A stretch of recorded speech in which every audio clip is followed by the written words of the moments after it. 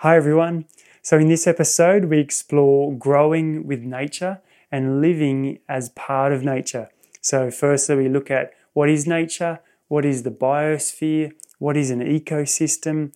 We explore the sun and its role in this amazing phenomenon called nature. And we also look at the role of the moon and how that has an effect on not only the tides, but the water in all of life, including us as humans and the plant life and the soil life. So I look forward to sharing with you in this episode. I'll see you in there. So the big question is this: how do we live in more sustainable and regenerative ways? How can we tap into the ancient secrets of living in harmony with the sacred nature of life? How do we embody the interconnected web of life that thrives in abundance within each of us? That is the question, and this podcast will explore the answers. My name is Craig Hubbard, and welcome to Shambhala Living. Hi everyone, welcome back to the podcast. Today I wanted to share some ideas about nature and our place in nature and growing with nature. For sustainable and regenerative agriculture and gardening, it's all about working with nature as opposed to working against nature. And it seems really natural, this concept of holistic growing, or in my mind it feels like that, but I don't think that's the commonplace. And when I look out there at the world of food growing, 80% is still grown in a mentality that is compartmentalized, where they don't look at the whole picture. It's certainly not holistic. And unfortunately, that trickles over to the home gardening as well, when we're taught to grow and when we're supported to grow from some of the landscaping shops. The products that are in there aren't there to support life. And that is, it might say, this will help you stop your weeds, but actually what's happening is you're just killing the weeds with a pesticide, and it's harming the life underneath the soil, and therefore it's not actually looking at the garden in a holistic manner. So before even getting into that side of things, we need to know what is nature. I wanted to share a few thoughts on that today. So nature can be described as a living system composed of an almost infinite number of interconnected ecosystems. And then the energy that's operating is the currency that flows through those ecosystems. So that's like a broad picture of nature. And then what is an ecosystem? So an ecosystem, in the simplest definition, is that a community or a group of living organisms that live and interact with each other in a specific environment. So that's kind of gives us this idea of an ecosystem. And then there's another term that's a biosphere. And the biosphere is the total sum of all the ecosystems on the planet.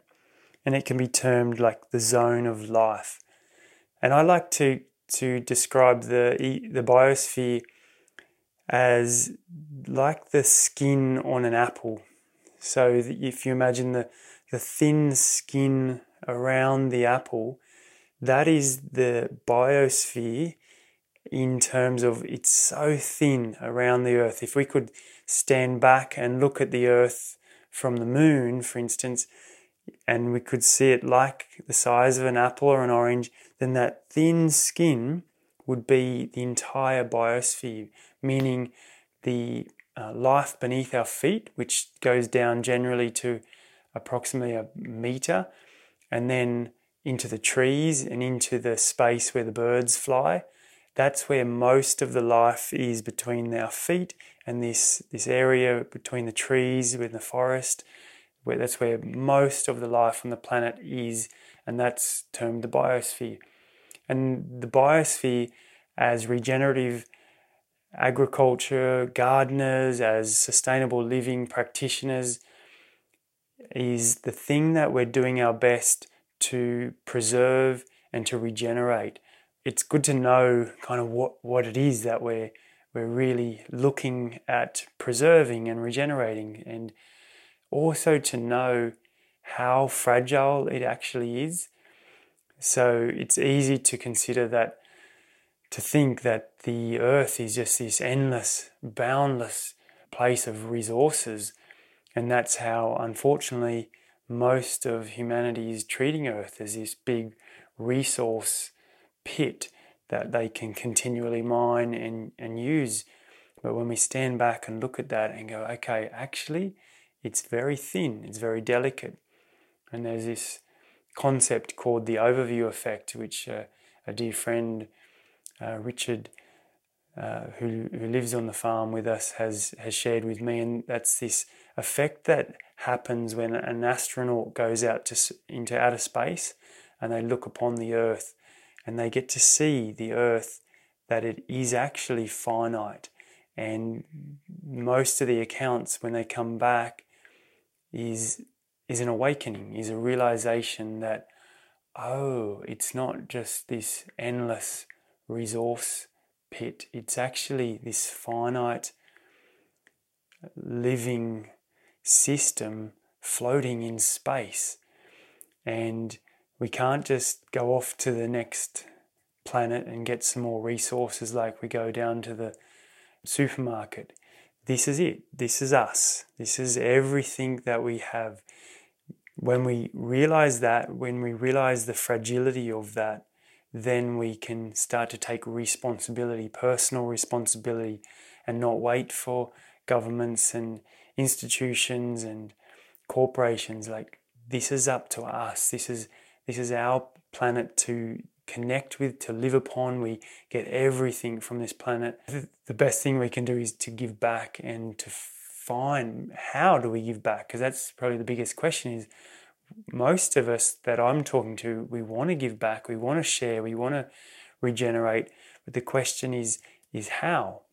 I think step one is just understanding that we live on this finite planet, that it's actually a very thin, the biosphere is so thin, and getting to know the terms of what we're dealing with. So nature, of course, is this kind of quite large generalistic term that also embodies other planets, and so we can kind of go wide with that one. But then we can come into an ecosystem, and we've talked about that. Then we can come into a biosphere. What powers all of this? Is it the center of the earth? Is it this warmth that's coming out of the earth? Or what is actually powering this whole earth? And so then that brings us to the sun, this big ball of amazing heat and source of energy that is beaming its light upon the earth. And that is the most profound concept that we can understand, is how do we capture and utilize as best as possible the sun's energy. So that's what we're always looking for in the garden as regenerators of this planet. How do we best use this sunlight and not squander it, and not let it turn back into atmosphere, where in terms of carbon. So the way we bring that into the earth is through the help of the plants.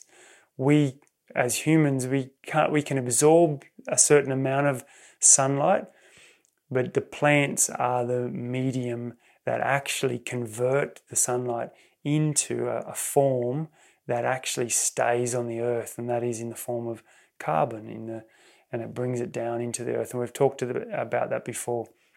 The sun is such a major part of, and it's the beginning of the source of energy, the flow of life. Then we have the moon, and the moon is this beautiful body that keeps the earth in balance in its dance around the sun. So the earth, as we understand it in science, and remembering that science is not the be-all and end-all. It only knows what it knows now, and science is continuously learning. And I'm talking like earth science, not like pharmaceutical sciences, and there's so many science areas, but earth sciences or earth science, what we understand and is constantly learning is that the moon is spinning around the earth, and that keeps us in this balance, so we're not going out of our orbit from around the sun. And as we're spinning around, the earth is spinning, and this dance of earth is a dance of the moon. And the moon then has this effect on our water system. And that water system isn't just affecting the tides in the ocean, it's affecting the water across the entire planet. Us as humans, we're made up of 70 to 80% water. Some say 90% water. The plants are predominantly water, 90% water.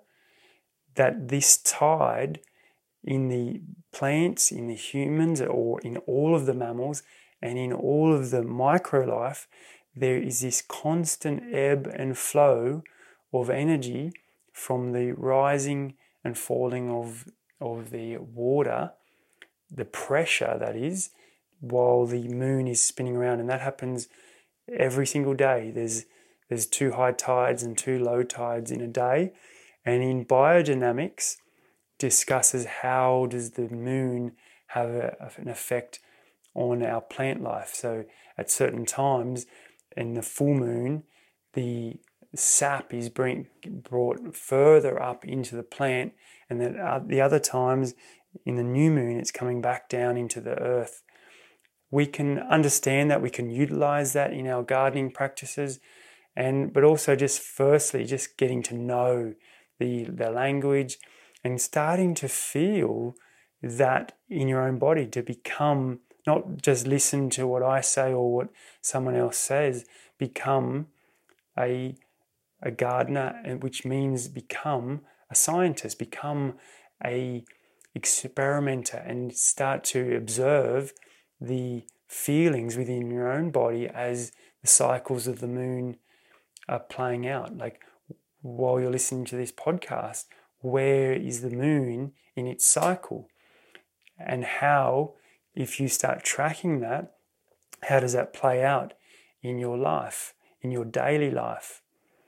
So there's 13 moons in a year, and the moon is regular. It's on time. It's not the months. There's 28 days in some, 30 in others, but in the moon cycle, it's a 28-day cycle.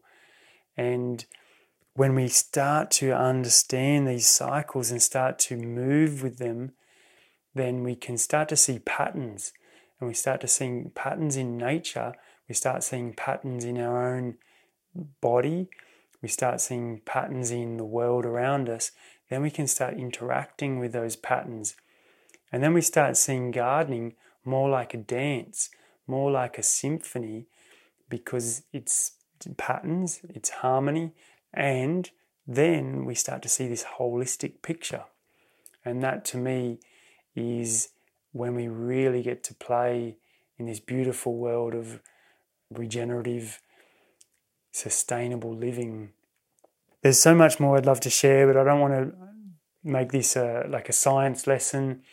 But I did want to give you a little bit of a touch on that. And then in another podcast, we'll go a bit deeper in some other areas of this thing, exploring the world of nature in regards to our life on this planet. I hope you enjoyed that a bit and it wasn't too deep. If you want to go deeper, let me know and we'll certainly go deeper. But I want to keep this kind of general and fun, but I also want to make this educational. So I look forward to hearing any feedback. Yeah, let me know if you are enjoying this, and if you're learning from this.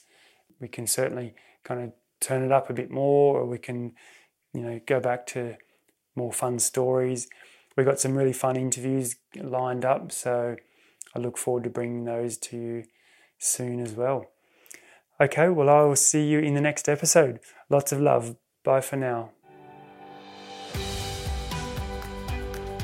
Hey everyone, thank you so much for listening to this episode of the Shambhala Living Podcast. If you enjoyed it, then I'd love it if you would share it with some friends and subscribe to this channel and turn on notifications so you can find out when the next podcast comes out. You can find us at Instagram at Shambhala Farm, and also check out our upcoming 12-week food growing course. You can find out more details on our newsletter list or on Instagram. I'll see you on the next episode.